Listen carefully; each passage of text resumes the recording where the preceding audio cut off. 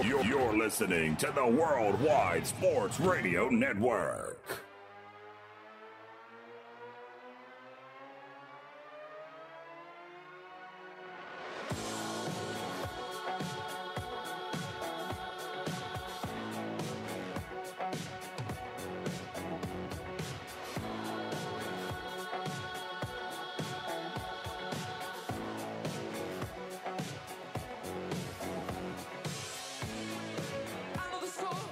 Good Thursday morning and welcome into the Worldwide Sports Radio Network. I am your host, Ryan Hickey. Thank you so much for tuning in on this gorgeous Thursday morning, which is a little bit bittersweet, which I will explain in just a little bit. But first and foremost, obviously, we hope everyone is safe, practicing social distancing, washing their hands, and at least not going stir crazy or really starting to get riled up as people work from home now for really the second full week that all of America, or most of America, I should say, is working from home. So we hope that at least you're keeping entertained, you're not losing your sanity just yet, and hopefully at least everything from home is going smooth. Everyone, again, is staying safe and healthy.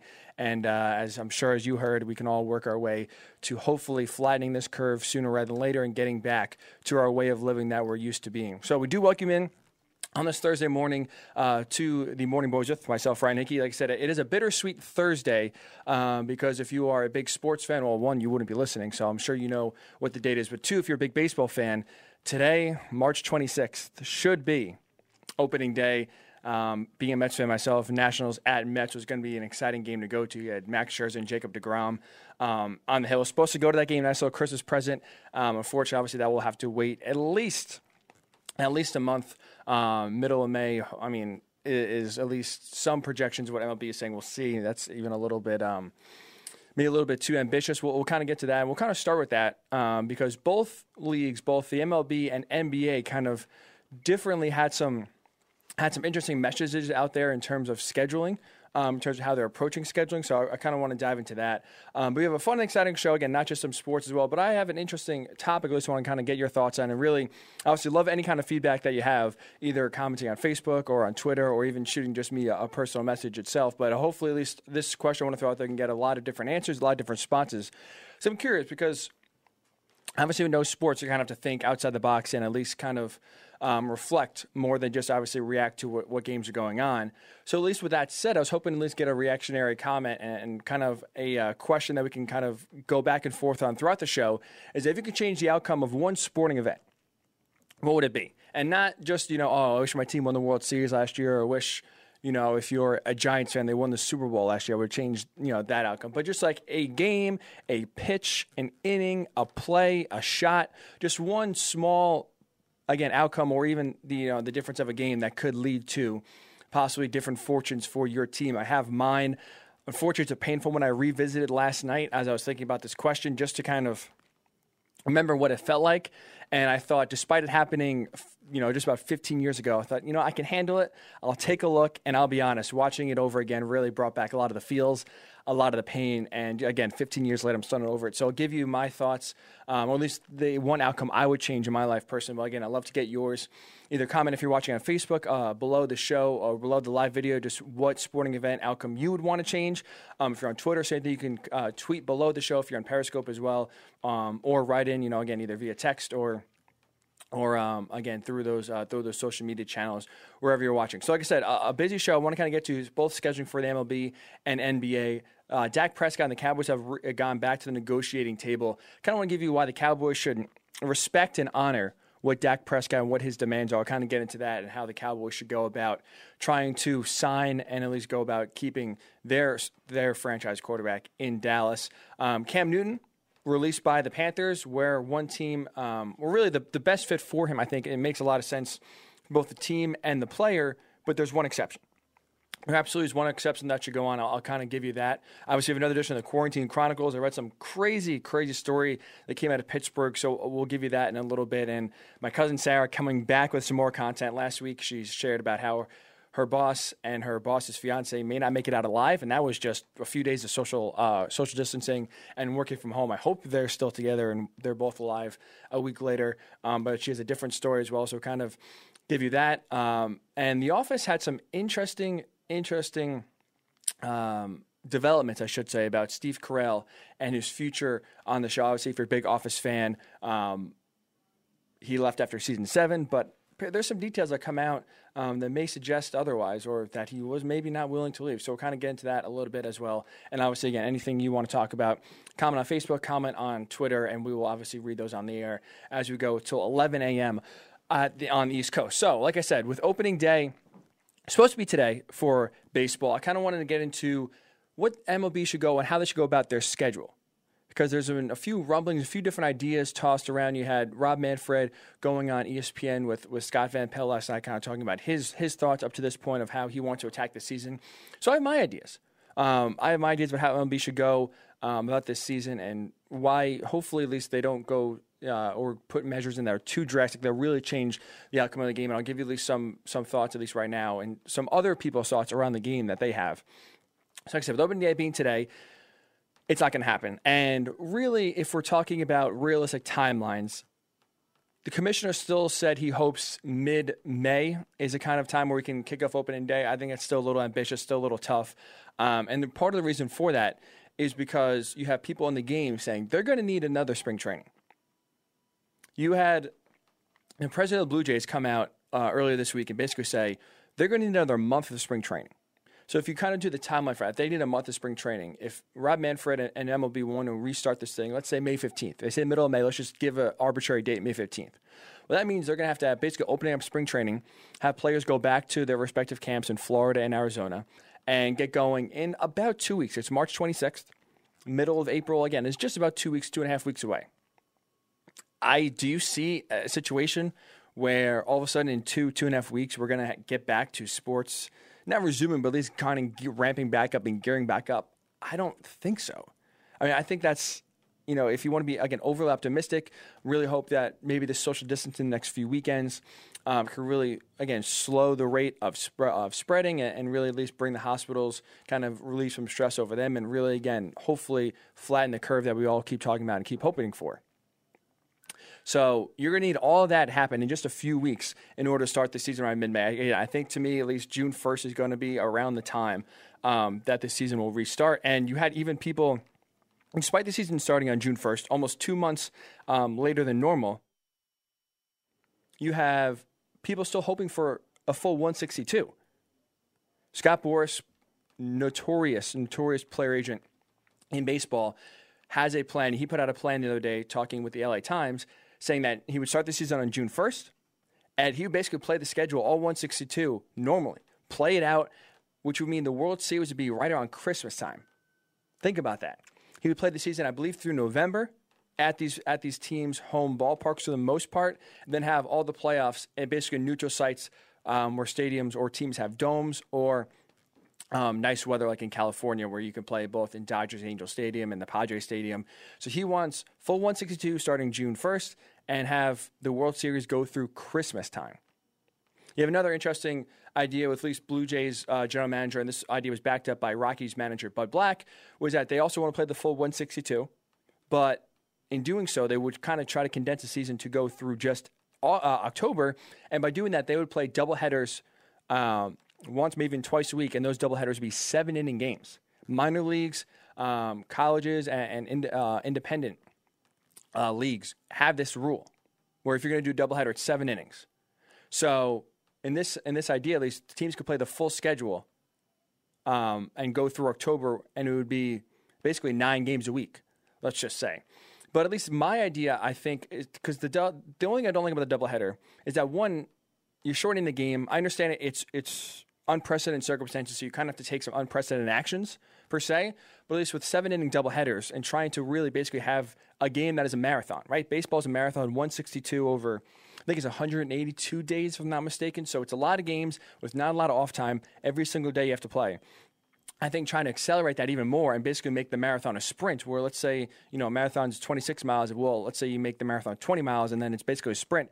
It could be, more taxing, more exhausting, and could lead to more injuries.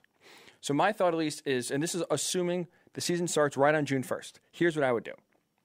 I would pick up the schedule as is. So June 1st, if the Mets are playing the Marlins, if the Yankees are playing the Orioles, if the Red Sox are playing the Rays, whatever your team is, on June 1st, whatever they're scheduled, you start the season right there on June 1st. And the reason why I do that is because you have some great matchups early on, or I should say later on in the year, that you still can keep by starting on June 1st and not rescheduling games that you miss in March, April, and May. So you still have the Red Sox visiting the Cubs, which is just obviously two national fan bases and teams that rarely play each other. It'd be cool for history and cool to see two historical franchises go against each other, which that's after June 1st. You keep that. Dodgers and Angels is a great LA rivalry, especially now with the Angels starting to load up on talent. The Angels at the Phillies. You have Mike Trout versus Bryce Harper. You have the Astros and Nationals, World Series rematch. Yankees at White Sox, and they're supposed to play the Field of Dreams in Iowa in August, which is cool. And then you have the Red Sox and Orioles playing in Williamsport in August as well. So by starting on June 1st and starting the schedule as is on June 1st, you keep a lot of these really cool matchups that are scheduled to happen this year. Keep those on the schedule as is. And I like the doubleheader idea. What I would do, though, is I would do it every other Sunday. So that way teams aren't gassed and you're not really you're not pushing the full metal and pushing the pedal down all the way for these teams. So where you're still getting a significant amount of games in and you're still having a doubleheader, but just every other Sunday at least provides some relief and provides some break, especially for the pitchers. And if you're going to start on June 1st, still keep the All-Star game. It's going to be in LA this year at Dodger Stadium. I think it's cool. Just move back a month. Instead of July, which it always is, move back to August. That way you still have 2 full months for these players to make their All-Star bid. A little less time than normal. I mean, think about it. If it's in July, if you start in late March or early April, you have basically 3 months to make your All-Star bid. Here you get 2, but it's still better than nothing. So I'll keep the All-Star weekend, or the All-Star week, I should say, just move from July to August. And right now, at least the schedule is supposed to end on September 27th. That is the last game on Sunday everyone plays. What I would do is I would extend the season 2 extra weeks, end it October 11th. So that way, in total, you have 125 games played, which if you go by percentages, is 77% of the season that you could fit in by starting on June 1st, playing doubleheaders every other Sunday, and ending the season 2 weeks later. And especially now with the way the seasons are changing, and especially at least in the Northeast, I can speak to this more, especially if you're used to living in the Midwest or out West, is that the weather's still nice. September is a gorgeous month here in New York, and going to October 11th, it's not going to get that cold. So if you extend the season 2 extra weeks, it's still going to be pretty nice for the most part. We're not going to have to worry about snow out. You're not going to have to worry about playing games in 35-degree temperatures for the most part. It's still going to be decently nice to where the schedule and the game won't really get affected too much by the weather. So like I said, you'll play 125 games, which is basically 77% of the season. And at least if you look at the way the NBA is right now, if they just stop and if they resume, which I'll kind of get to the NBA how they should go about their schedule too. They've played 80% of their schedule right now. So if they decide to come back in June or July and just go right to the playoffs, sure, some teams, especially in the West with that 8th seed being so hotly contested, would get screwed. But at the same time, you played 80% of your games. So sure, there's some time to catch up, and obviously you didn't play the full 82, excuse me. But in a time where this is unprecedented, obviously this is a national pandemic, or a global pandemic, I should say, it doesn't call for it calls for extreme actions, and this is not exactly extreme, but at least I think making up the majority. I think a lot of owners, GMs, and players would sign up for the NBA if you told them that the season would come to a screeching halt. 80% of their games already being played, I think they'd sign up for, and MLB being close to 77% of their games being played for with this new adjusted schedule, I think at least would work.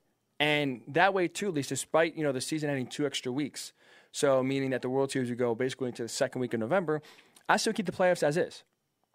I wouldn't change them as I wouldn't shrink them. I wouldn't try to play them in neutral sites because, at least to me, the way I view it, I know Scott Boras at least thinks that playing it through Christmas will get a lot of ratings, and it'll be good for sponsorships when you at least have a neutral site deemed to be the World Series. In his mind, I forget if he listed a statement out, but if you have the World Series at Dodger Stadium, let's say, it helps sponsors because they know where it is every year, and they can already start selling sponsorships and start really getting plans made to have a week-long World Series in LA, sort of like what the Super Bowl does, right? Every year you know where the Super Bowl is.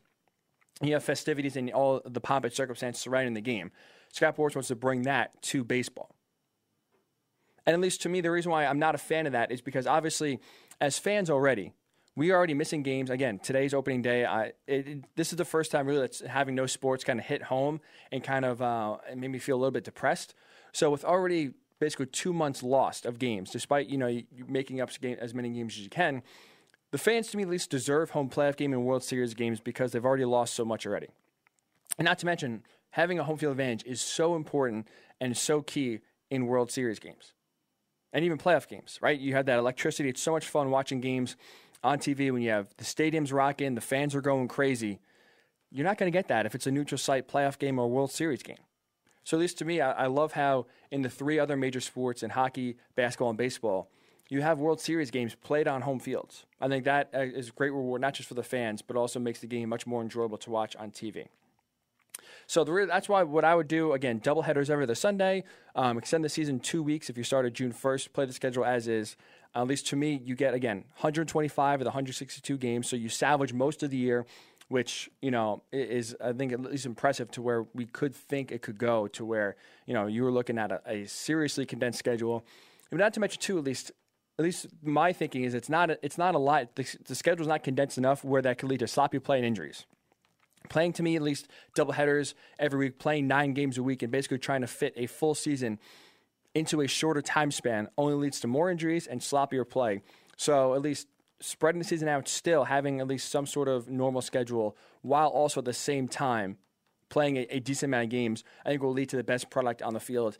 And not to mention, too, if you're only moving basically everything of the regular season back 2 weeks, you end the season 2 weeks later, the playoffs and the World Series start 2 weeks later, you could start the offseason 2 weeks later and carry that over into the next year. So spring training starts 2 weeks later than normal, which is huge because the season starting on March 26th, to me at least, is too risky in terms of weather. We're lucky here, at least in New York. It's a beautiful morning this morning. It's supposed to be 55 degrees. But how many times in Colorado, Cleveland, New York, it could easily be very cold, rainy, snowy. If you push the season back and the start of the season back 2 weeks next year, you have the season starting in middle April. Again, it just gives you a better chance to have some better weather, a little bit warmer temperatures, and maybe save yourself from some rainouts and early season cancellations because the weather's so crappy in these northeast and northern cities like Detroit, who play outside for, first month when it's frigid. So at least that's what I would do. I'd love to get your thoughts on what you would do with MLB's schedule. Do you want to see a full 162 played? Do you want to see them just kind of, whenever they start it, let's just say June 1st arbitrarily? Do you want to see a full 162? Again, Scott Boras wants to see it, and he wants to go have the World Series go through Christmas. Are you a fan of that? Do you want to see playoff baseball bleeding into November and December? Again, I'd love to get your thoughts on how MLB should go about their schedule. So get your thoughts when we come back. And we'll stick on the schedules because also Adam Silver and Mark Cuban had some interesting thoughts about the NBA schedule, which we'll get into as well. So it is the Morning Boys with Ryan Hickey right here on the Worldwide Sports Radio Network. You're listening to the Worldwide Sports Radio Network.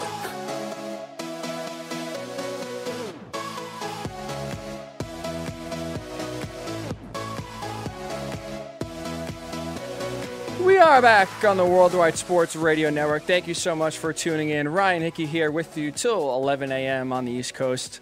If you just missed it or just tuning in now, I should say, we do appreciate you tuning in and hopefully at least working from home. Whatever you're doing is not too boring, not too monotonous.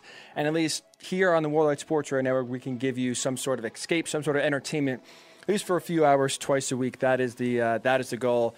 So at least the one question I kind of want to reverberate through the show here and kind of just keep bringing up and get your thoughts as we go on is, what is one sporting event that you would change? I'll give you mine. I kind of talked about it in the open here that I watched it last night. Just kind of remember what it was like because I was pretty young.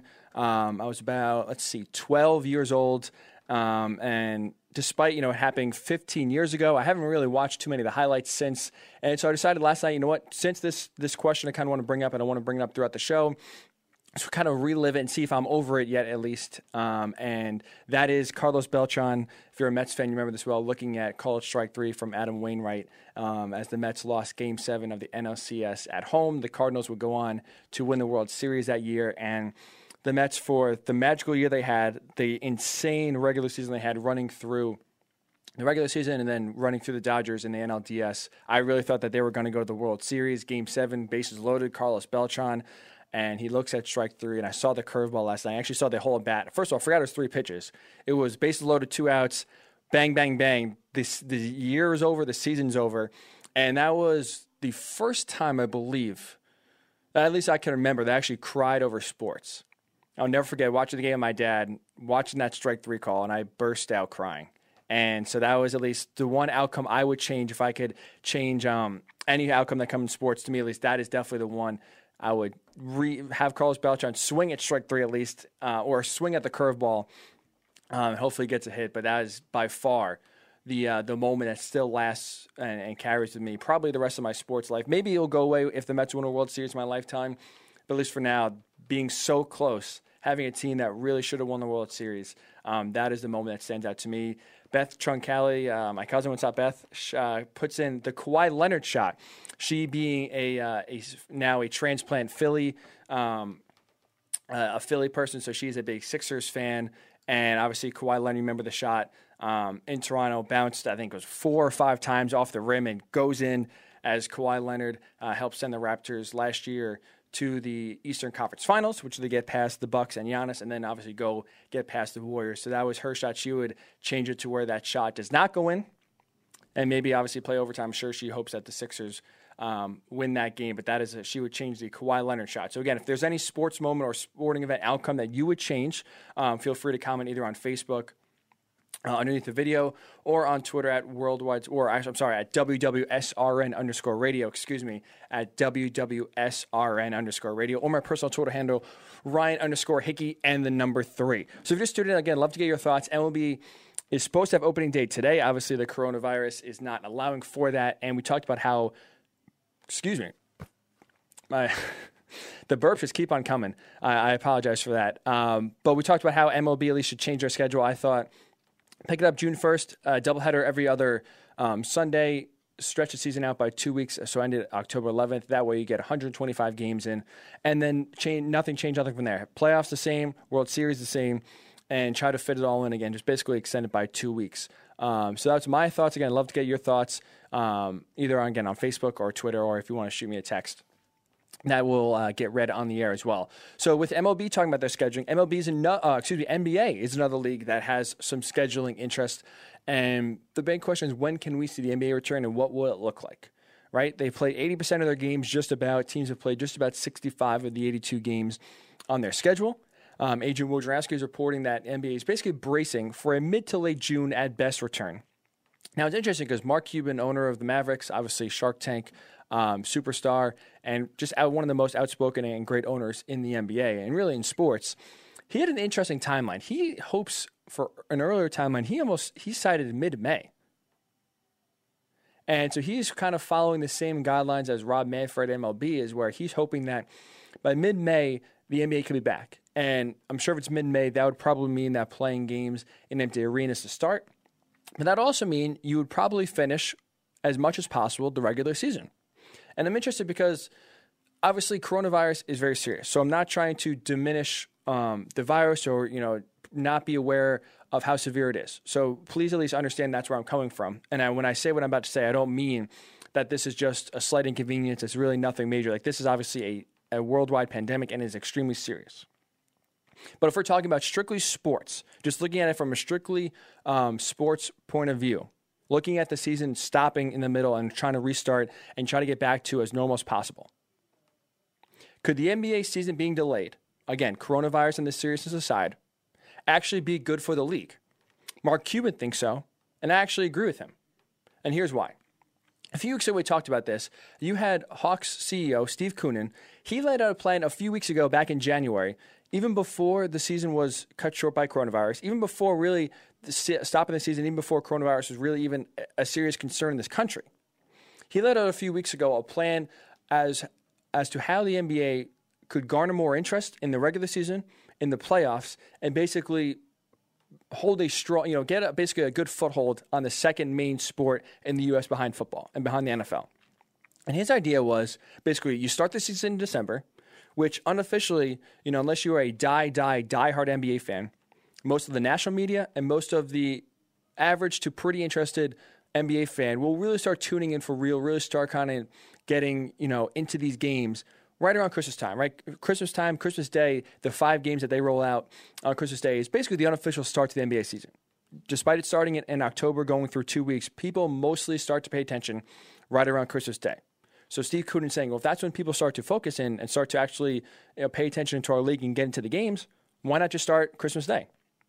which would mean that the playoffs would be pushed back and start in June. Instead of ending in June, it would start in June. And you have the finals basically go on in August. So take over the entire summer calendar where just baseball has a stranglehold for the most part and inject the NBA playoffs. And to me, this makes all the sense in the world if you're the NBA. Because especially with the NFL adding a 17th game, the season is only expanding if you're the NFL.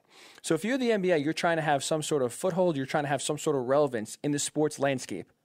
Starting your season in October and basically being irrelevant for the first 2 months.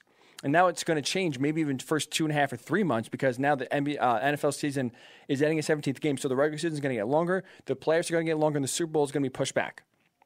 So now all of a sudden, instead of early February, maybe you're talking about mid-February to where the NFL schedule concludes and the Super Bowl is done.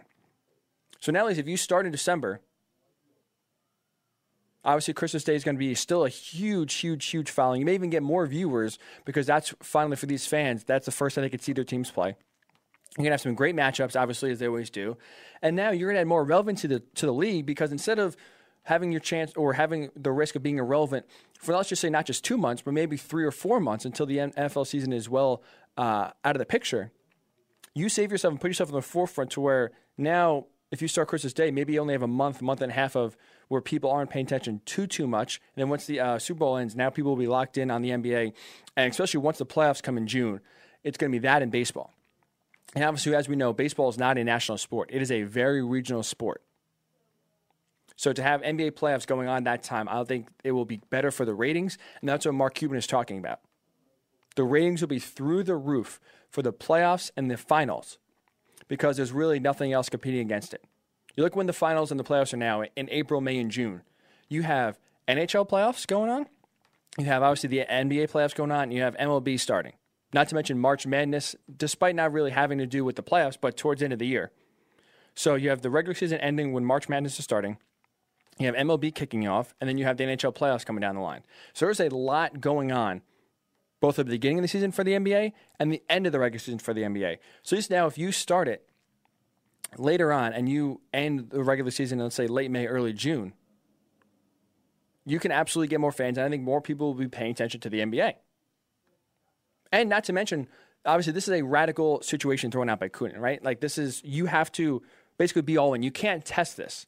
Because once you go about changing the schedule, once you start the season in December, you push it back 2 months, there's basically no going back. Because if let's say they do that 1 year and it doesn't work out, and all of a sudden now the finals are in August, really nothing's changed rating-wise. The players aren't happy about it. They just rather keep the season and go back to the way it is starting in October and ending in June.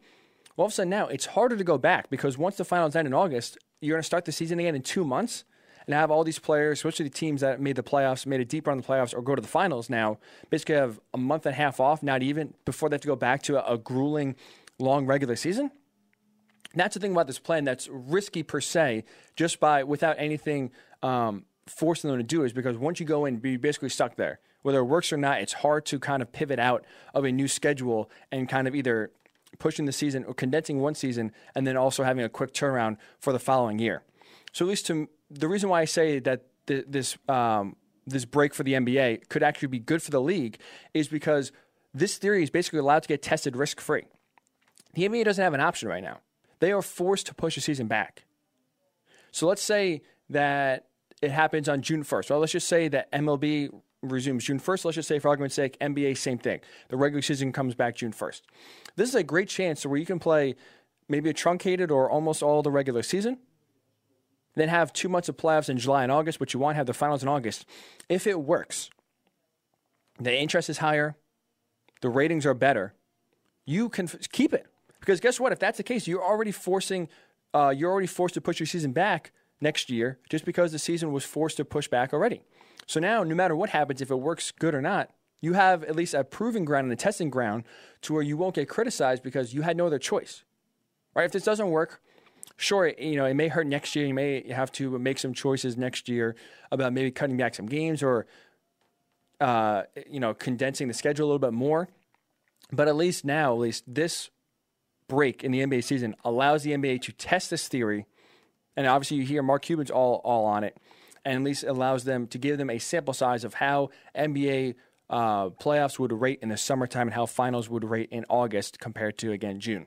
And really, is right now, the only thing that would suffer in terms of if the full-time schedule is moved from December to August is really the draft and free agency. Obviously, last year, free agency was the biggest probably of all time in the NBA when you have so many big-time free agents leaving. And obviously, July 1st, it was all NBA for a few weeks there. And basically, the NBA dominated the month of July.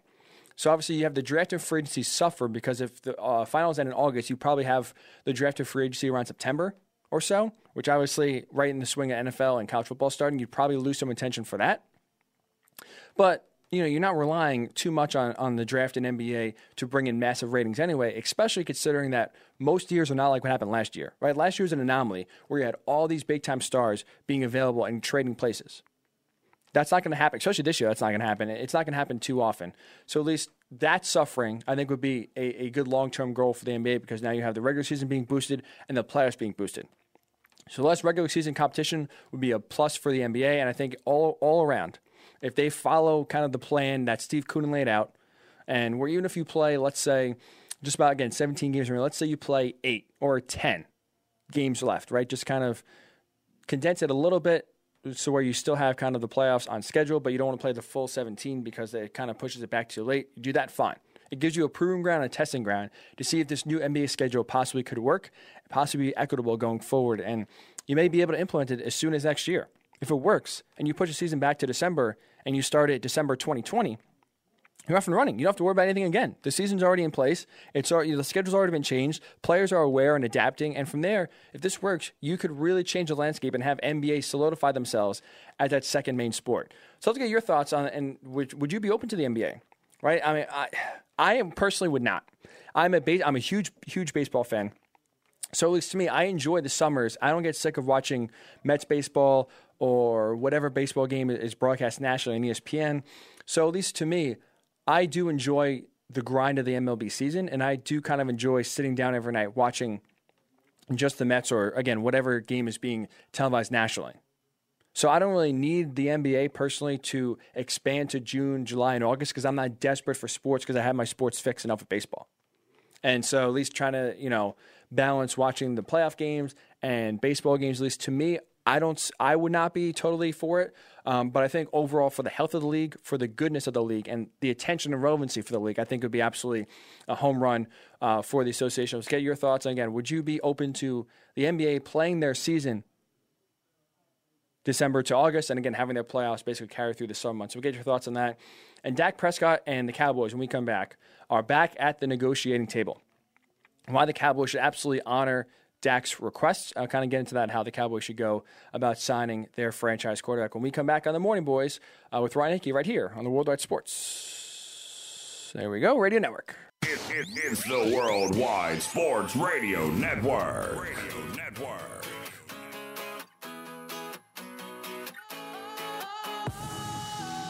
Sometimes I get a good feeling, yeah. We are back on the Worldwide Sports Radio Network, hopefully giving you some good feelings. Flow Rider here. Great throwback. As it is a gorgeous Thursday. Hopefully everyone, again, is staying safe and not getting at least too stir-crazy yet, as a lot of people are working from home. I know, at least for me, I tried last week. I tried 3 days. It was a little tough, so I cannot imagine doing it, going on 2 weeks now. So hopefully everyone is staying sane. At least we can provide a little bit of entertainment here for the next 2 hours. The question I kind of want to throw out throughout the show is if you could change the outcome of one sporting event, what would it be? Mine would be the Mets-Cardinals Game 7 of the NLCS back in 2006. Obviously, for a Mets fan, you remember it well. Probably unfairly, the lasting legacy of Carlos Beltran, or the first thought that pops in your head is him looking at Adam Wainwright's strike 3 as the Cardinals go on to the World Series. So that's one thing I would definitely change. My cousin Beth says that she would change the Kawhi Leonard shot last year as the Raptors defeated the Sixers at the buzzer, the ball that bounced 4 or 5 times off the rim before finally dropping in to send the Raptors to the Eastern Conference Finals. She thinks the Sixers would have won in overtime, and she is shaking as we discussed it before. So I feel your pain. That's, those are the moments that you really, really would love to have back. And until if your team ever kind of gets some redemption, kind of gets to the big stage and gets over the hump and wins, those are really those moments that unfortunately never get past. Obviously, that's still a fresh wound last year. And at least with Carlos Beltran striking out back in 2006, that is still a wound that 15 years later, looking back on, watching the highlight last night, still kind of hurts. So again, if you have your thoughts, either comment on Facebook underneath the show, on Twitter at WWSRN_radio, or Facebook is Worldwide Sports Radio Network, or my personal Twitter handle at Ryan_Hickey and the number 3 to give you any sporting event that you would change the outcome of and why. So we still have a lot to get to on the show. Really, for nothing going on, still a lot to get to sports-wise, which is good. But also, obviously, trying to keep the show entertaining, trying to keep it fun. So I do have some fun topics here. Still to have to discuss. If you're a big Office fan, there was some interesting news. I read an article yesterday that you may not be happy with. Kind of, we'll get to that in a little bit as well. And I meant to say this earlier, but at least, I see a lot of shows and some ideas at least.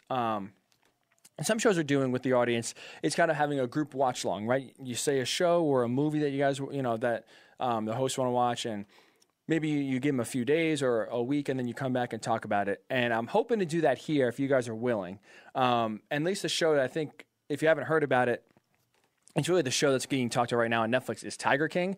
So I started watching it this week. I have 1 episode left. I watched 2 last night, so I just have the finale remaining. It's a 7-part series. If you haven't watched it, I highly, highly suggest it. It is wild, I think, would be underrating kind of the craziness there. It's basically about, not to give anything away, these people who basically own exotic zoos, right? They buy these tigers and lions and panthers and chimpanzees and basically have these exotic animals that aren't pets, but they basically make their own zoos, at their house or buy this land, and basically you can go and get up close and personal, closer than you would at any other zoo. And in the case of some of these, see more exotic animals than maybe you would at a zoo. And so this is a documentary kind of following those people along. But there's a lot of twists and turns. There's some murder for hire involved. There's a lot of different storylines outside of just running this so-called zoo that it is so entertaining. And if you're on social media, this is really the show that's being talked about the most out of anyone. And it is...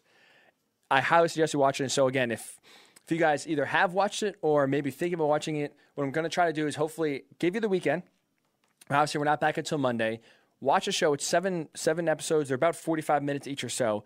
And hopefully on Monday, we can kind of talk about it. You can drop your thoughts either on Facebook or Twitter or a text. And you can just kind of, we call it just give our thoughts. Because at least I know I was talking with my girlfriend Lauren yesterday. And I, at that point, only watched 3 episodes. And she was ahead of me. But we were just kind of talking about the 3 episodes we watched. We probably talked for 45 minutes. Just about those 3 episodes, everything that goes around.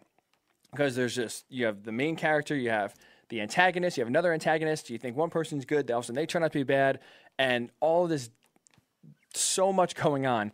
Again, just in 3 episodes now. So Tiger King, hopefully the goal, again, if you guys want to watch it or have already watched it, Monday I'd love to dedicate a good amount of time just to give our thoughts, because I feel like this show, there's so many different ways to look at it, there's so much going on, that it is crazy. It is absolutely crazy. So like I said, hopefully if you guys want to do that, we can talk about it on Monday for sure. Again, Tiger King on Netflix, highly suggest, very entertaining. And it leaves you on the edge of your seat, to be honest. Every episode I've watched, especially last night, I finished it and I wanted to watch another episode, had to go to bed. But it's one of those shows where it definitely leaves you on the edge of your seat and it wants you wanting more for sure. So we'll talk about Tiger King on Monday. We do have some sports again to get to here. And it's interesting because last night you had Ed Werder of ESPN report that Dak Prescott and the Cowboys returned to the negotiating table. So last week, obviously, Dak Prescott, or I should say heading to this year, he would be a free agent. Played his 4 years, contract is up, and the Cowboys decided to franchise tag Dak Prescott, which means that basically you sign him to a 1-year deal. The money is basically the average of the highest quarterbacks paid. That's the average of what he'll get, and it's all guaranteed. So basically, Dak Prescott was franchised by the Cowboys, and he will play for 1 year for about $33 million. But given the franchise tag does, at least it gives the Cowboys some time to negotiate a long-term deal. So they have until the summertime to talk with Dak and try to get a long-term contract hammered out. He's in Dallas for a while. And what I would do if I was the Cowboys, and part of the report that Ed Werder, again, was reporting last night, was that the Cowboys, it seemed like, Jerry Jones at least has spoken, and there have been thoughts that this contract would get done even going back to last year. Earlier in the season, Jerry talked about how a contract agreement was imminent back in September. Obviously, that was not the case. The two apparently are apart on both the amount of money per year and the amount of years. And so at least now that the Cowboys wanted Dak under contract for 7, I guess it seemed like Dak wanted a lesser contract so he can get back on the free agent market while he's still young, because the money for a franchise quarterback is only going up, especially the salary cap now with the new CBA signed. The money's only going to increase. And so Dak Prescott wants to cash in as much as possible. So he wants a shorter-term deal so he can get back on the free agent market and get as much money as possible. So now at least it's being reported last night that the Cowboys and Dak Prescott are getting closer in years. Cowboys want to sign Dak Prescott for 5 years. Dak Prescott wants to be a Cowboy for 4 years, and then obviously reevaluate after that. But so my plan is at least saying that the Cowboys should honor what Dak wants, and this is what I mean by that. Dak wants a shorter contract. Give it to him. Do absolutely what the Redskins and Kirk Cousins did. Go the franchise route, go year by year. And this is why. I understand Dak Prescott had a career year last year, and the Cowboys offense had some success despite, missing the playoffs. But at least for me, I do not view Dak Prescott as a franchise quarterback. I don't. I could absolutely be wrong. Maybe this is only the ascent, and especially now with bringing in Mike McCarthy, you see the success that Mike McCarthy had with Aaron Rodgers, especially early on. Maybe you think that, at least I was on the boat, that I thought the Cowboys roster last year was very talented. And the head coach was holding them back. I thought he was too conservative, didn't give them a chance to win enough. And again, that's probably why the Eagles, despite having a million injuries, still won the division and won a huge game in Philly, Week 16, to clinch that division, again, as the Cowboys had a very, very disappointing year. But if Dak wants shorter terms, I would do it. I would absolutely franchise him and go year by year.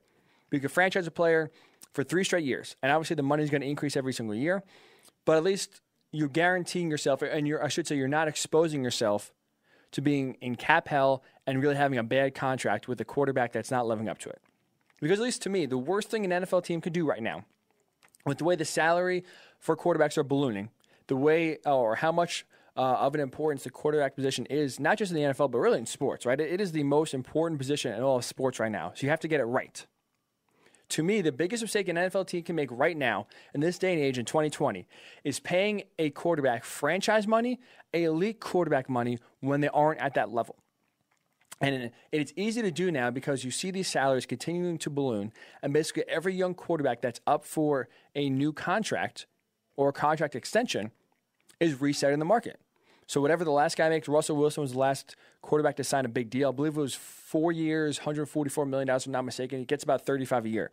So now $35 million a year is the bar set for the next round of young quarterbacks trying to get paid. Dak Prescott sees that. He wants $40 million. And you're going to have Patrick Mahomes and Deshaun Watson get paid as well. And there's talk of Patrick Mahomes being the first $50 million quarterback a year. And he's worth it. He's absolutely worth it because he's a guy who elevates a team around him. He can play with whatever weapons you give him. He can make those guys better, similar to what Peyton Manning does, similar to what Tom Brady does. Give him an average guy, he'll make him above average. Give him a mediocre guy, he'll make him average. If you're going to pay the quarterback big bucks, they have to be the kind of players that can elevate an average guy to above average and make everyone around him better, not vice versa. Not having a great team around them that elevate the play of the quarterback. Personally, that's what I think is happening to Dak Prescott. I think he's a product of a situation which Dallas has smartly done, where they built their offensive line for years through the draft, signed them early on, so they signed them to contract extensions while they're still young, so you get them at a discounted rate. You bring in Amari Cooper, you have Ezekiel Elliott. So at least to me, I think Dak Prescott is benefiting more from the pieces around him rather than Dak Prescott elevating the play of those guys around him. That's how I feel. So with that being the case, I would not pay Dak Prescott 4 years, $40 million a year. I wouldn't do it. Because guess what? At least to me, I look at the Rams right now with Sean McVay and Jared Goff. Jared Goff, they gave him a big extension, pay him a lot of money. He gets to the Super Bowl, had a great year in 2018, do not get me wrong. 2019 was concerning, though, because you saw Todd Gurley be in and out of the lineup. not being played or not getting, I should say, as much success as he did in the past. Obviously, you see him now. They cut him, and now you put a lot of big money in a few players. And right now, Jared Goff seriously regressed last year. There's even some concern going back to 2018 that a lot of the success Jared Goff had was due in part to Sean McVay basically helping him read the defense, helping him put him in positions to succeed. And again, the running game was great. He had great weapons on the outside, and for the most part, played really well in 2018. But now you see they signed that big contract extension, and now all of a sudden, players are starting to become cap casualties because of this. I still think there's a lot of burn left in, there's still a lot of gas in Todd Gurley's tank. You're going to have to obviously significantly reduce the amount of carries he gets and the amount of touches he gets. I think, to me, despite the knee injury, he's still a valuable weapon and a valuable part of the Rams. But because they gave so much money to Jared Goff, and now they really need to give him some more weapons to try to elevate his play, Todd Gurley was a casualty of that, and they had to free up some money to sign someone else elsewhere. I view it where if the Cowboys give Dak $40 million a year, $35 million a year for 4 or 5 years, you're not going to be able to retain a lot of the players around him that lead to his success. Really, obviously, you have Amari Cooper, you got the long-term deal, and you have Ezekiel Elliott under contract for 8 or I guess 7 more years now, which I would be floored. I said this on Monday. We're talking about the running back shelf life. I would be floored if Ezekiel Elliott sees the end of that contract, maybe even sees half of that contract. Signed the 6-year extension with 2 years remaining, so he has 8 years left in Dallas, and again, now 7. Makes it to year 4. Good for him. That is a guy who really is cashing in on his contract. So at least to me, I think the Cowboys are making a huge, huge, huge mistake. They pay Dak Prescott like he's Russell Wilson, pay Dak Prescott like he's even Carson Wentz, pay him like he's going to be Patrick Mahomes or Deshaun Watson. And that's how you can really hinder your team. Because once you have a lot of money tied up in the quarterback position, and he's not the guy that elevates your team, that brings guys to a different level and makes your team overall better, the entire rest of the team crumbles. Because you have a huge chunk tied up in one position. That's not great. You need to bring in better players to elevate his play, and you can't do that because you don't have enough money to do it. So if I was the Cowboys, I would go year by year. I would follow the Kirk Cousins and Redskins route. He's going to get $33 million this year, which, again, is about market value for a franchise quarterback. Take it year by year. The salary cap's only going to go up now. With the new CBA signed, the salary cap is going to increase. So you still have cap flexibility to basically go year by year where Dak's salary, even if you go year by year, is still going to increase pretty rapidly. And if I'm wrong, if the Cowboys are wrong, and he turns out to be a great fit with Mike McCarthy, turns out to be the reason why they are winning games, then sign him to a long-term deal. To me, that's exactly what I would do. Take it year by year, have him prove that he can be your franchise guy, and then pay him the money. I know he's not going to be happy. He probably is going to miss a lot of off-season workouts. He probably could even hold out of training camp. He's going to play. He has to play. And at least to me, I think that little ill will, that anger towards the organization would be worth it because, again, it's not worth paying him the money that he's not. You can't pay him to be the player you hope he is if he's not that kind of guy. You can't pay him to be a Russell Wilson or Patrick Mahomes or Deshaun Watson if he's not that. You have to be careful about that, and that's why I think if I was the Cowboys, I would go year by year. You can do it for up to 3 years. So you have basically a 3-year runway to say, how can he fit in this Mike McCarthy offense? Is he the reason why we're winning games? And from there, if he's not, you can reevaluate in 2021. You won't kill your cap, and you can either draft a guy that you think will be or a good replacement, make a trade, sign. You have flexibility to basically pivot in whatever direction you want to at the quarterback position. And it's important for Dallas because I still think they have a very talented roster. I love their offensive line. Amari Cooper is a top 5 wide receiver. Ezekiel Elliott's a top 5 running back.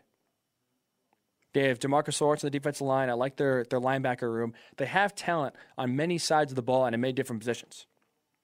And especially with Jerry getting older, Jerry Jones only wants to win. So his window is shrinking to see a Cowboys Super Bowl.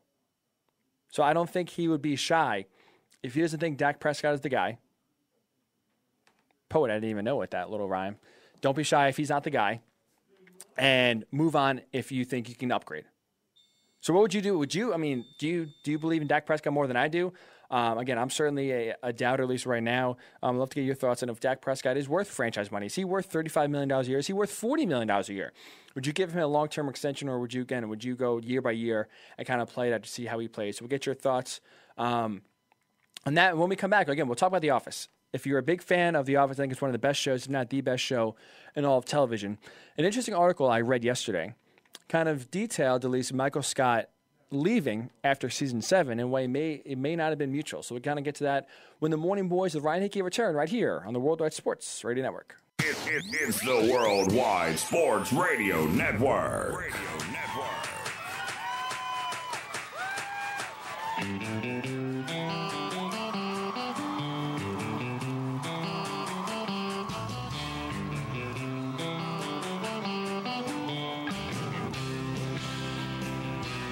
Welcome back into the Worldwide Sports Radio Network. It is the Morning Boys with Ryan Hickey right here on this beautiful Thursday morning. And the song's only fitting because it should be opening day in baseball. Unfortunately, coronavirus had other plans for that. And this is at least the first day having, so what are we at? About 2 weeks and a day since no sports. I believe it was 2 weeks, right? Or 3 weeks?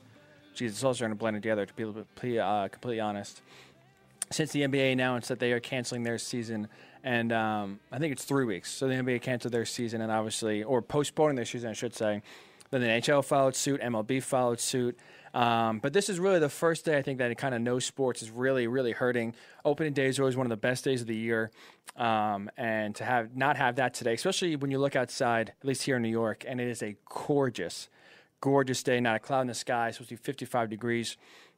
As great of a day you could have had for opening day on March 26th, and to kind of have that hanging over, knowing that there'll be no baseball, at least today, and no baseball for probably for the next 2 months. It definitely is a little bit depressing, and it definitely hurts a little bit. So today's kind of the first day where really kind of hits home, and really the depression starts to set in, that no sports are going on. There's really no baseball. But we are, still a lot of sports still to get to.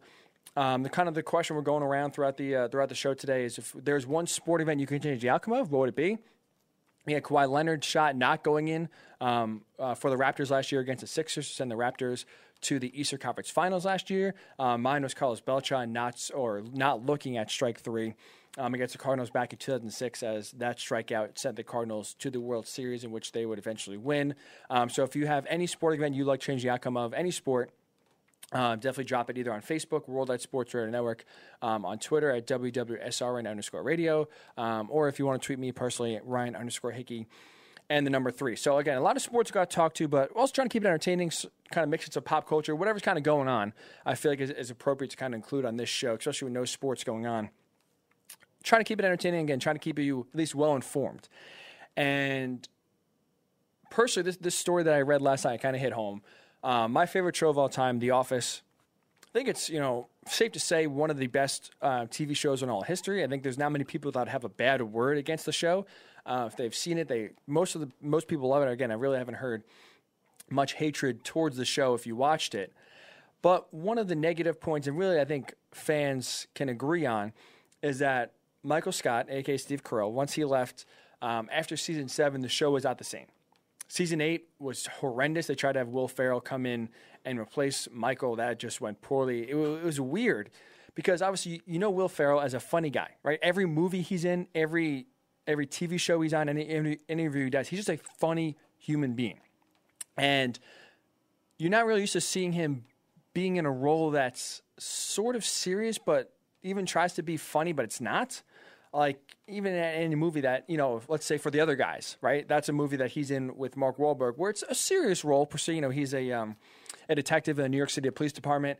But he still has some good one-liners. He still has some funny lines. And despite it being a serious role where he's actually, again, part of the New York City Police Detectives Department, he still has some funny jokes and, again, leaves you laughing despite it, for the most part, having a serious character.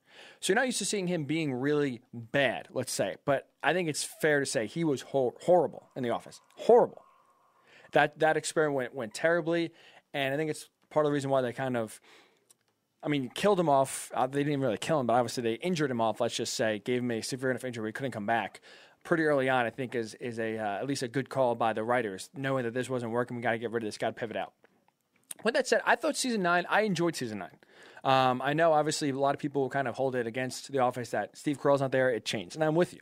Once he left the show, it was definitely not the same. But I did enjoy season 9. There's some good moments. There's some funny stuff. So I think I enjoyed it more than some people, let's say, or maybe even enjoy most people. But for sure, especially now that once you watch seasons 1 through 9, the biggest thing, especially with a lot of time, a lot of time to kill, especially with not much entertainment going on, one of the easy rewatches is The Office. And I found myself, at least throughout the years, and this kind of hit this morning, I was kind of thinking about how to talk about this, was that any rewatch you watch of the show, or any episode you want to go back and watch, you rarely go back and watch anything from seasons 8 and 9. I'm trying to think. I don't think I've consciously watched anything, just going back, picking episodes, jumping around, that I've consciously picked an episode from either season 8 or season 9. It's all been 1 through 7, which obviously has Steve Carell in it, as Michael Scott.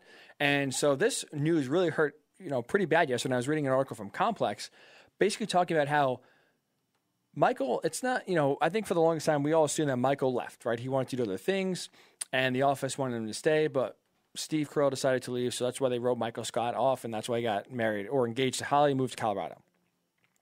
But apparently, Michael and Steve Carell wanted to stay on, and NBC was the one who kind of ushered him out the door. And so what Complex is talking about is they were citing some people who are close to the situation, saying that Steve Carell was unsure. He was talking to BBC, which is obviously the network in England, who was the one who officially started The Office with Ricky Gervais, and they were then the U.S. version was headed by Michael Scott, or Steve Carell playing Michael Scott. But The Office first started in England, and BBC was the one who aired it. And so I guess I apologize, I keep calling them back and forth, but they're the same people. Everyone knows who we're referencing. Steve Carell, I guess, was talking to BBC and had dropped a comment that he's unsure that he, if he wanted to come back or not. And apparently the word got back to NBC. And NBC was put out by his uncertainty of coming back, that basically they kind of shut him out. They didn't even talk to him. Anytime the contract negotiations came up, they gave kind of a cold shoulder to Steve and his agent, and basically gave Carell the hint that, you might as well look elsewhere for employment. And there's quotes in the article saying that Steve Carell wanted to come back. His agent, him and his agent both put it out to NBC that they wanted to return past season 7. They had plans for sticking on more than just, again, season 7. And that, again, NBC didn't really return the calls, weren't really interested, and kind of gave him the cold shoulder, I guess because they were hurt and put out, that he, in an off-color comment or just kind of off-the-cuff comment to BBC, basically said, I'm not 100% convinced that I want to come back past season 7. And gave Carell, again, basically the cue to leave by not really returning or giving him much in terms of contract negotiations. And this honestly hurts because you see how the show drops off, especially in season 8, how much it changes when he leaves. When you have Will Ferrell again come in, you have the search going on, and you have Andy, and Dwight both become managers and leave for different reasons. The show just wasn't the same. And so it hurts to see such a good show, such a funny show, get derailed and changed, especially because NBC now, it seems like, is the one that kind of, when they had a chance to retain Steve Carell, had a chance to bring him on and keep Michael Scott on the show for more than just season 7. Didn't get the job done. Then he leaves, and obviously by the time they start filming and realizing and getting feedback from critics and fans alike, it's too late. He's gone. So that hurt because, just imagine, again, like I said to start, there's really not a bad word said about The Office, especially seasons 1 through 7. Imagine he stayed on through, let's say, season 9. Imagine if he stayed on, maybe the show even goes past season 9, and who knows where it is at this point. And you have a chance, honestly, the ceiling is high enough to where you have a chance to put The Office in the best TV show ever created category if Michael stays on. And that's not hyperbole, right? People, you want to throw out The Wire, The Sopranos. There are shows, obviously, are going to stick around and people are going to really gravitate to. And for the most part, there's a consensus that this is one of the best shows. The Office is right there. Like I said, unless I'm not talking to the right people, there's not many bad words said about The Office, so there's not much dislike about The Office, at least from seasons 1 through 7. So if Michael Scott is able to stay there, if NBC discusses actually just kind of gets over that, for whatever reason they're feeling put out, and keeps Steve Carell on, The Office has a legitimate chance to be one of, if not the best TV show on television history. And who knows where it goes from there.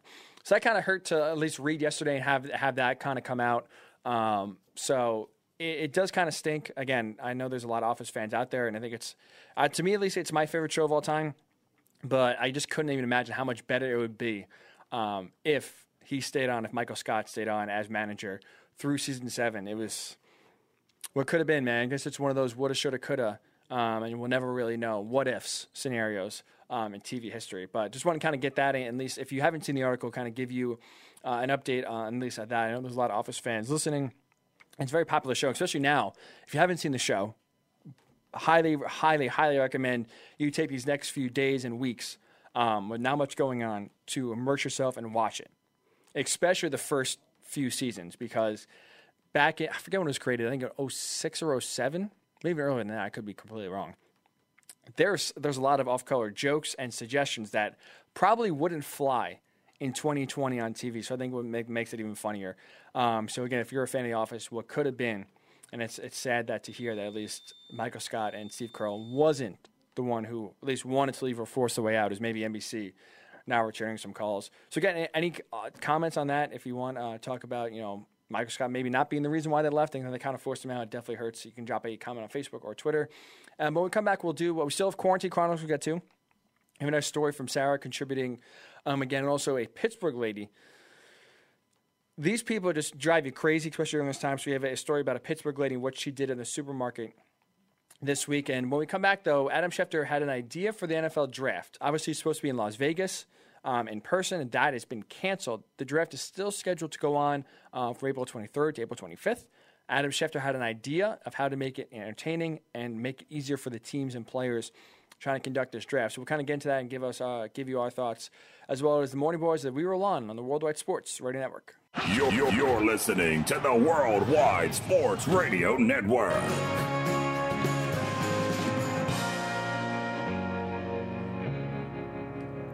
And welcome back into the Worldwide Sports Radio Network. The Morning Boys with Ryan Hickey live until about 11 o'clock on the East Coast. Just about 40 more minutes here as we roll on. We do appreciate you tuning in and hope we can be a part of your Thursday morning. And every Monday and Thursday morning, again, we are here 9 a.m. to 11 a.m. right here on the Worldwide Sports Radio Network. You can find us on Facebook if you type in the Worldwide Sports Radio Network. You can find us on Twitter at WWSRN_radio, but we're also on we're on YouTube, we're on Periscope, we are on TuneIn Radio, we are on radio.com, so a ton of different platforms.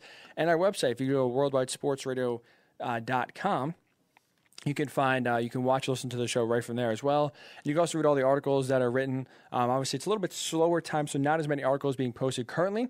But at least I try to write one once a week, and as well as the other hosts that we have post a lot of different content on the website. So again, worldwidesportsradio.com, as you can find a ton of written content, as well as both watch and listen to the show whenever you want. And again, if you like us on Facebook or follow us on Twitter, you'll get an alert every time a show goes live. So not just my own every Monday and Thursday, but you have a ton of different great shows that we have on the network at night, during the afternoon, to keep you updated, as we go on through this time without any sports. So we still have the Quarantine Chronicles to get to here in a little bit. But this is interesting because I want to kind of get to the NFL draft here quickly, because Adam Schefter of ESPN was really one of the first to report on the NFL draft not taking place in Las Vegas. It was scheduled to take place in just about a month, April 23rd to 25th. Obviously a huge, huge event. And moving the Raiders to Las Vegas, a kickoff to football coming to Las Vegas. And again, try to drum up some excitement with the Raiders coming to town. You're going to have the draft there in Las Vegas for 3 days. That has been scrapped, obviously, because of the coronavirus. And now it seems like it's going to be done via teleconference or Skype somehow. But at least Roger Goodell in the NFL is dead set on having the NFL draft starting on April 23rd like it was supposed to, despite a lot of GMs and coaches and teams expressing concern that they don't have enough time to scout players because obviously with everything going on, they can't travel, they can't go to pro days, they can't bring players into interview. So it kind of is throwing a wrench in all of the scouting for these teams, but the show must go on in Roger Goodell's mind, so that will not change.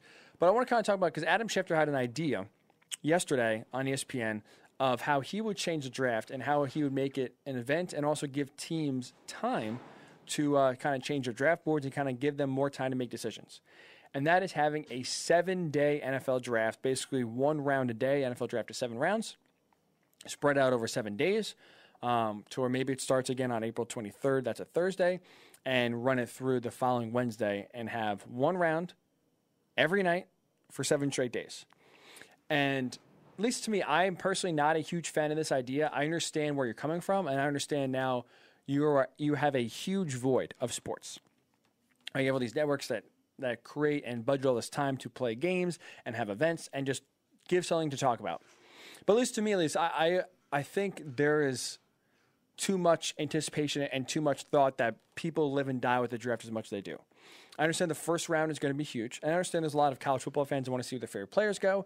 There's a lot of NFL fans that love seeing the draft and just kind of having some sort of football back in their lives, similar to NFL free agency just happening this past week or last week. It's just an excuse to talk about the NFL. It's an excuse to kind of distract your mind off of what's going on in a time where there's not many distractions, right? But at least to me, I just don't think there's enough interest to drag this out for 7 days. I think 3 days is more than enough. And even in a time where there's not much going on, are people really going to care about the 5th round on a Monday night? I'm not. People are really going to be tuning in to see who, the 199th overall pick is on day 6 of the draft? No. So I understand in principle and idea, it's a smart idea. Theoretically, drum up some more interest for over a week. But I have a tough time at least thinking that fans will be locked in on Monday on day 5, 5th round of the draft, to see who gets picked and who their team gets picked. Because odds are a lot of these players picked, fans aren't going to know who they are. They're not going to watch them. They're not going to be aware and at least familiar with their skill set. Again, outside if you're a huge college football fan and they went to university, that's a cool moment. But other than that, I don't think the ratings will be there for as much as they think they will be for having the 6th round sit on its own on a Tuesday night. I don't. Despite nothing going on, I think especially there's enough distractions with streaming services. You have Ozark coming out on Netflix that is being released tomorrow, which you're a fan of that show. Obviously, that gives you more distractions. And I understand, it's still a month away. There's still, maybe we'll get to a time where there's really nothing going on, right? At least in this time, there's enough sports news going on to keep the show going. I really, if I wanted to, maybe could have done an entire show today just dedicated to sports. There's a few sports topics I still haven't gotten to yet. So there's still enough going on. And obviously that is not going to be a guarantee come next week or 2 weeks from now, let alone maybe a month from now if we're still nowhere close to resumption of sports. Me personally, I'm not, I guess, a huge fan of the draft. I didn't watch any of the combine. I know fans do clamor, and the combine does get some pretty good ratings. He tried to move it to prime time this year to really enhance those ratings. It did not work out to the level that the NFL had hoped. And so at least to me, despite not being many distractions around right now and kind of having a chance to corner the market per se and gain a lot of ratings, I don't think that the NFL draft seven rounds over 7 days idea would still be a monster, a ratings monster that you hope. And that would be a good idea personally. So that's just me. I'd love to get your thoughts. Would you be interested in a 7-day NFL draft? Do you care about who's taken on day 6 or day 7? Again, unless you're a diehard college sports fan and you have a guy from your school in there, it's tough to see getting excited about, to be completely honest. I don't really care who the Colts take with the 210th pick, to be honest. I'll care once we get to training camp, you see how those players play, but I have a tough time getting excited in rounds 4, 5, 6, and 7. Sit on the couch for, let's say, 2 hours. Because that's another thing, too. If they do a 7-day draft, part of the reason, at least, that makes watching the later rounds entertaining is because you have less time on the clock for GMs and teams to make picks, right? I believe it's, 8 minutes, I think, off the top of my head, that teams have in the first round, and the time decreases in between picks as you go on later on, to the point where, in the last day, when you have rounds, 5, 6, and 7 on Saturday, let's say on a normal draft telecast, you have picks coming in every 2 or 3 minutes. Are you going to keep the same amount of time allotted to where you're going to basically keep it 8 minutes for every single round? So you're going to drag it out for 2 or 3 hours? To me, I don't think people it's not enough interest to keep people there for 2 or 3 hours. And I'll be honest, the round 1 of the draft gets a little boring. I fell asleep last year. Colts had a later pick in the first round. I was interested. I was staying up. It started, I think, at 8 o'clock, or maybe the first pick was 8:30. So by the time, the Colts are up, it's like 10:30, 11 o'clock. I'll be honest, I'm falling asleep on the couch. I am. After the first few picks, it's not that exciting. Sure, you get the quarterbacks going up. You have some trades going, some teams trading back in the first round, trading up in the first round. And that's exciting for sure. But once you get to pick 18, 19, 20, a lot of the big sexy names that you've been hearing about for months at a time are off the board. It gets a little boring, I'll be completely honest. So even in the first round, it starts to lose my attention towards the end. And I'm not even sure if I finished the end of the first round. I may have, but I was probably half asleep by that point. To have that drag out for 7 straight days, I'm good. I don't need football that bad, to be honest. So I'll pass. I like the setup the way it is. 3 days, you do the first round on Thursday, rounds 2 and 3, or 2, 3, and 4 on Friday, and then 5, 6, and 7 on Saturday. To me, that's enough. Keeps me entertained enough. And I hope at least the NFL keeps that schedule. There's no hint that they won't. There's just Adam Schefter's idea to drum up some more interest, especially for a network that carries the draft, and ESPN, give them more content for 7 straight days, give them more things to air for 7 straight days. So you see the motivation that Schefter has, but also, again, NFL and Roger have that same motivation of getting ratings, of keeping people interested. But at least to me, that's at least that would not pique my interest for sure. And I would at least pass on a 7-day NFL draft. So when we come back, we'll wrap up the show with, again, if you have a sporting event outcome that you'd like to change. I was Carlos Beltran of the Mets, looking at strike 3 back in the 2006 NLCS that sent the Cardinals to the World Series. Drop that either on Facebook or Twitter. So we'll get those right on the air, and we'll give you some quarantine chronicles of a wild story for a woman in Pittsburgh and what she did, and causing just way more harm and panic in this situation. So we're going to get to that as the Morning Boys Ryan Hickey wrap up right here on the Worldwide Sports Radio Network. You're listening to the Worldwide Sports Radio Network.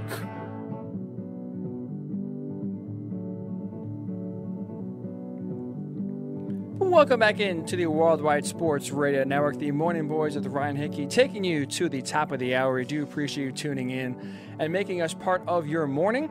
We got a lot to get to here today, so if you're just tuning in and missed the beginning of the show, kind of the question we're kind of going through the entire show is, if you could change one outcome of a sporting event, what would it be? We've had Kawhi Leonard making that just insane 3 in the corner to have the Raptors defeat the Sixers and move them on to the Eastern Conference Finals. And again, as we know, the Raptors went on to win the finals last year. So that was from a 76ers fan, my cousin Beth, that still to this day stings. And again, just about a year ago that happened. So obviously the wound is still fresh. Mine was Carlos Beltran looking at strike 3 back in 2006 against the Cardinals. That wound was freshly reopened yesterday after kind of going back to YouTube just to see what it was like and just kind of bring back some memories, because obviously, that happened when I was, I think, 12. So just about 15 years ago, let's say.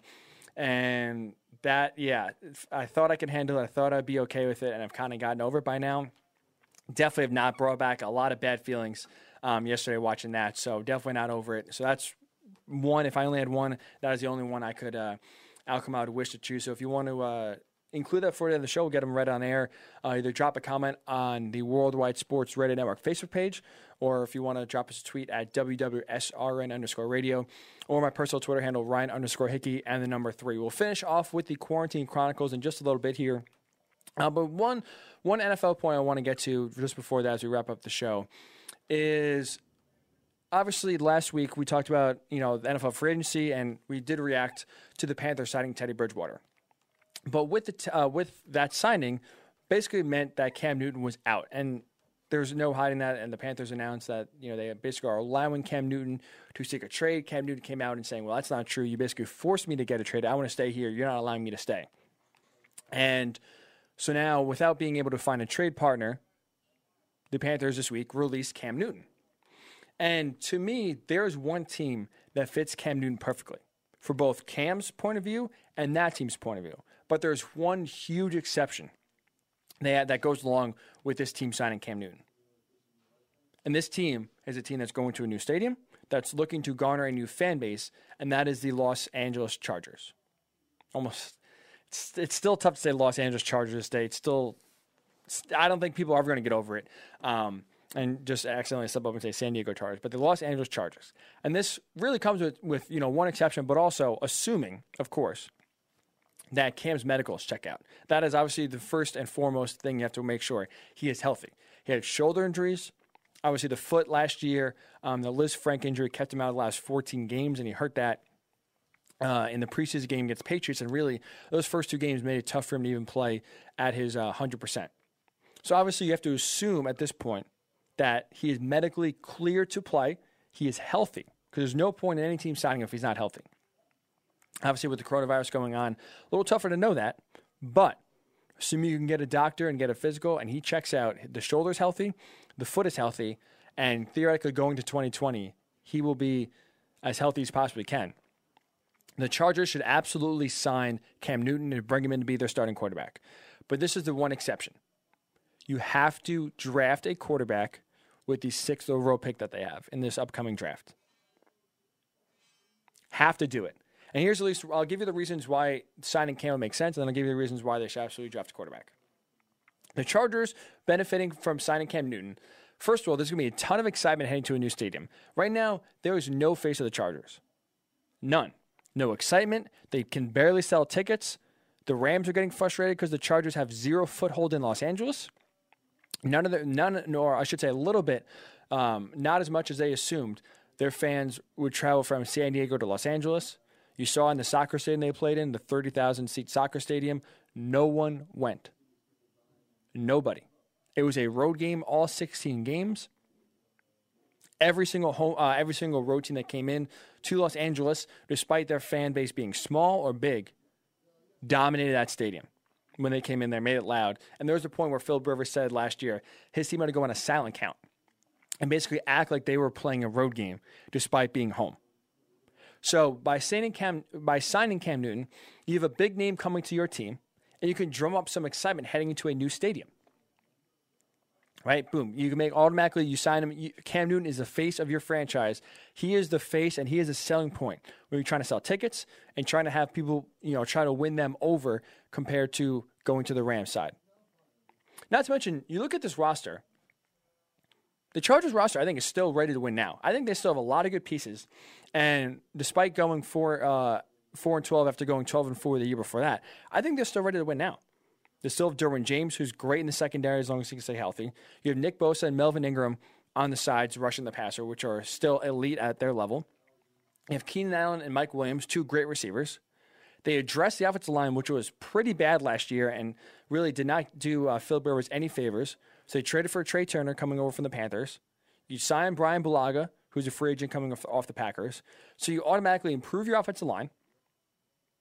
So you strengthen a weakness. You already have some great key pieces on both offense and defense in place.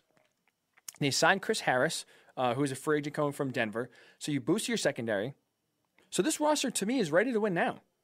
In an AFC that is going to be dominated and really is starting to be taken hold of by young quarterbacks with Deshaun Watson in Houston, with Lamar Jackson in Baltimore, obviously Patrick Mahomes in your own division if you're a Chargers fan out there in Kansas City. To me, this roster still matches up well, and if you have a quarterback that is dynamic and healthy enough, they can elevate this team. And again, you saw 2 years ago, the Chargers were a damn good football team going 12-4. I think they can kind of channel that and still have the pieces in place on their team to get back to that level. And 2, at least signing Cam, if you're the Chargers, theoretically, and again, assuming his medicals check out, you'll be getting the healthiest Cam Newton in a few years. Obviously, 2 years ago, he had a bad shoulder injury that he played through the last 6 games of the year before he was benched the last 2. So really the last 8 games of the year, he had a shoulder injury that he could never get past. His play seriously deteriorated. And again, he was held out of those last 2 games. This year hurts his foot in the preseason, only played 2 games. So this is a guy that basically, let's say for argument's sake, missed almost the entire 2019 season. So he saved himself from a lot of hits, saved himself from a lot of exposure to getting hurt more. So theoretically, he should be fresh coming into Los Angeles. I understand, really since 2015, his MVP year, his play has gone down each year. It's regressed. And he's had a tough time just staying healthy, even when he's fully healthy. He had a tough time preventing injuries. But at least to me, basically missing, again, all but 2 games last year, he has plenty of time to have his shoulder heal, have his foot heal, and again, assuming that the doctors gave him the A-OK to play and say he's fully healthy. The Chargers will be getting someone that still has a lot of talent that should be refreshed and ready to go. Not to mention, you know how Cam Newton is. You see the outfits he wears, see the way he carries himself, even social media-wise, the way he portrays himself on social media. He fits that LA lifestyle. That's something, too. With these teams, you need players that fit the lifestyle and the culture of the city. Philly, passionate, gritty city. You need those kind of guys, and those are the kind of guys that fit in Philly, that have success, and the fans gravitate to.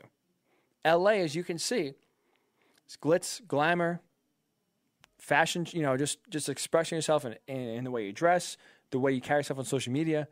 Cam fits perfectly in that LA lifestyle.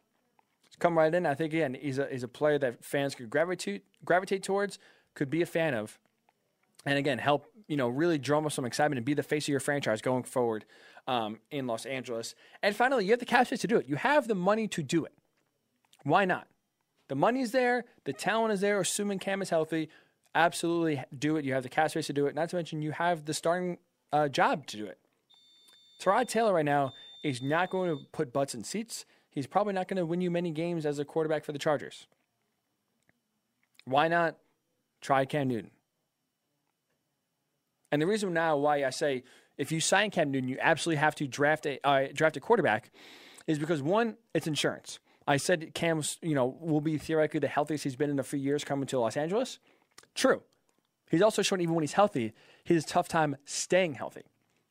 He gets hurt a lot. His style of play, it was reckless in the beginning. He's kind of tamed it a little bit, but still, his style of play is keeping the ball, running, putting your shoulder down, running people over, and just being physical at the quarterback position. And we've seen that's not really equitable and not a smart long-term decision. So if you draft a young quarterback, you at least provide some sort of insurance and a capable backup. God forbid Cam Newton gets hurt at some point. Not to mention, too, if you draft a quarterback, you still can go all in on 2020. Like I said, I think the roster is still set to win now, so you can go all in, try to push your chips to the middle, try to bring Cam in, try to channel that 2015 MVP year, go for it. But not to mention, your future's still bright if it doesn't work out. If he fizzles out, if Cam Newton can't stay healthy, or he's not effective, you still have a backup plan in place to where if he struggles or gets hurt, boom, you have the future right there sitting and waiting, and you can take the driver's seat, and you hope if you're the Chargers, drive your franchise for the next 10, 15, 20 years. And not to mention, too, with the roster, I like it this year. After 2020, it's going to be interesting. You have free agents like Nick Bosa, Melvin Ingram, Keenan Allen, Hunter Henry, who, franchises still could work out a long-term deal for, but right now at least is on that one-year franchise tag. They're all free agents after this year. So if you can't re-sign them or re-sign them all, the roster could look very interesting. And at least if you draft a quarterback, instead of rebuilding in 2020 where if you can't sign any of them or just one or two of them, it's not exactly a rebuild per se, but it's more of a reload.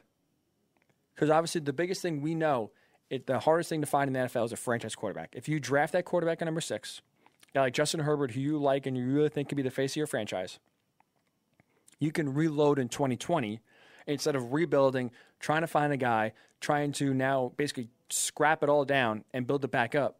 You can kind of roll with it, reload, find a few pieces here and there, and just try to slowly, quickly have an accelerated rebuild, then tearing it all down and basically trying to start over from scratch. So that's what I would do. If I was the Chargers, I would absolutely sign Cam Newton. I think it works, again, assuming he's healthy. But with that said, if you draft him, absolutely number 6, you have to draft a quarterback for insurance and to still allow yourself to win now in the present, but also be successful in the future as well. So I'd love to get your thoughts. Again, I know it's a little late in the show, but any thoughts you have, I'd love to get those right on air. And again, if you have any sporting event outcome that you would like changed in the next 10 minutes, definitely write it in either on Facebook or Twitter, and we'll have those read before we get out of here. So finally, like I said, Quarantine Chronicles, we've been trying to do this every show, just some funny stories, some crazy stories, things you witness either at home or, obviously a lot of people work from home, a lot of video conferencing. If you notice on a video conference, send those in either Facebook or Twitter, or you want to send myself a text as well, and we'll get them right on the air. So Sarah, if you remember, she contributed last week talking about how her boss was saying how she doesn't think either herself or her fiance will make it out alive of this quarantine and working from home for a few weeks or a few months. That was the time she submitted. That was probably maybe either a full week or the beginning of a full week of everyone working from home.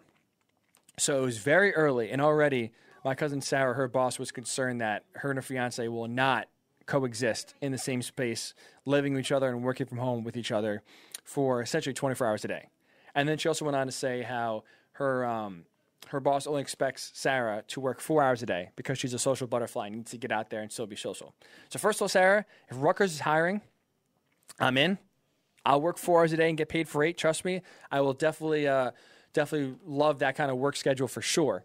But she also now submits earlier this week that obviously like a lot of people work from home, a lot of WebEx conferences, a lot of Zoom conferences have to go on.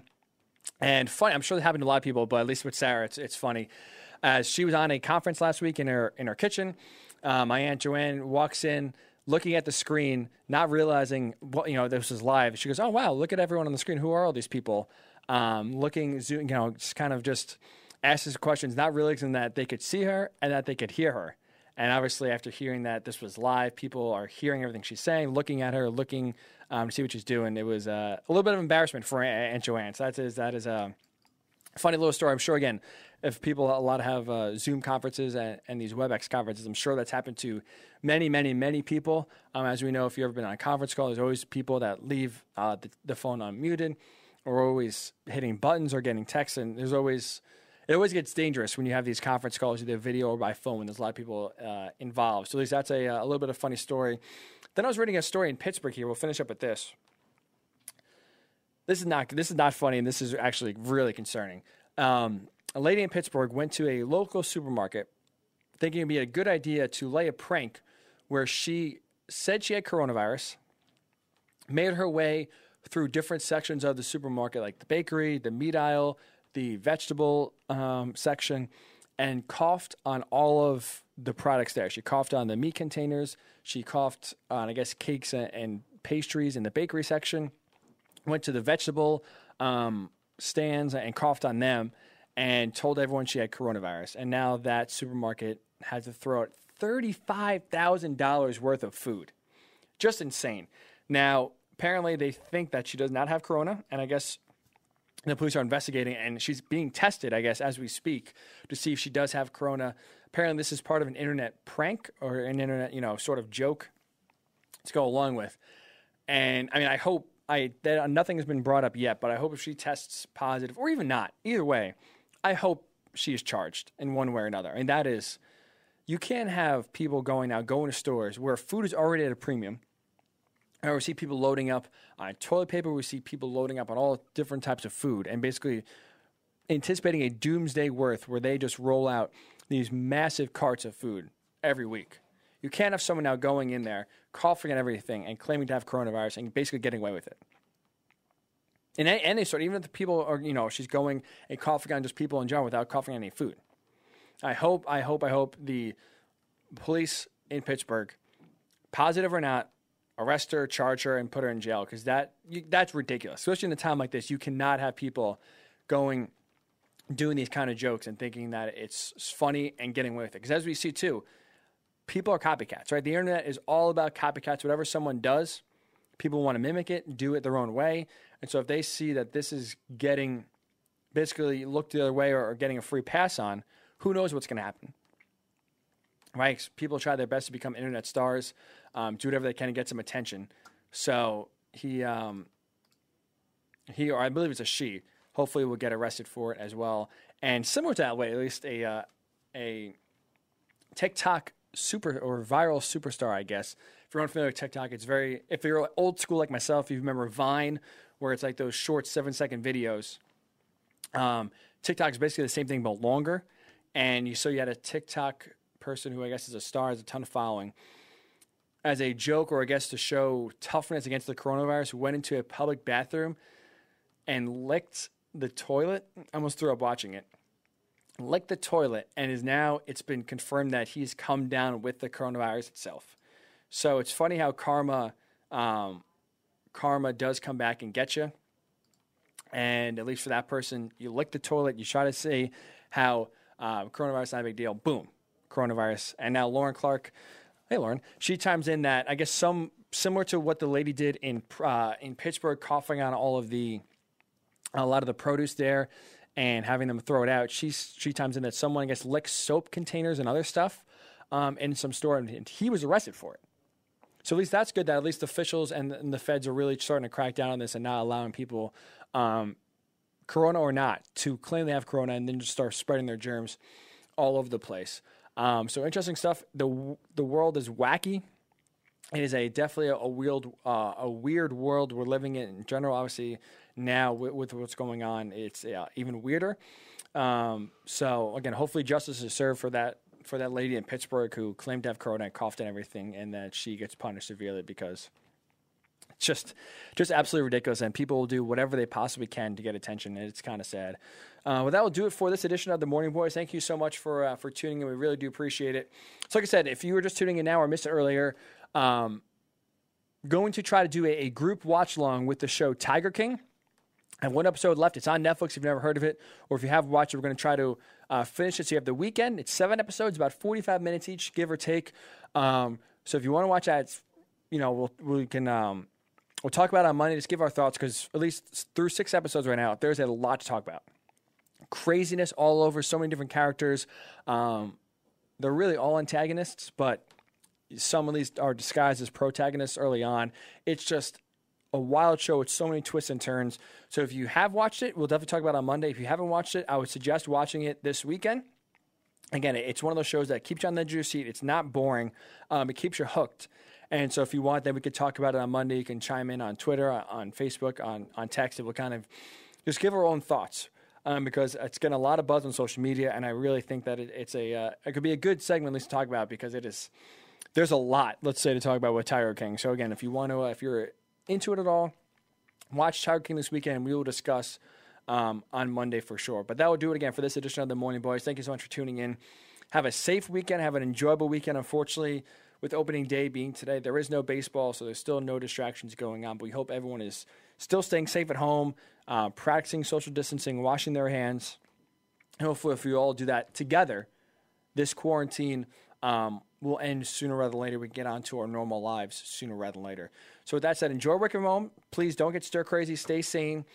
Stay safe. We'll talk to you on Monday. Have a great weekend. You're listening to the Worldwide Sports Radio Network.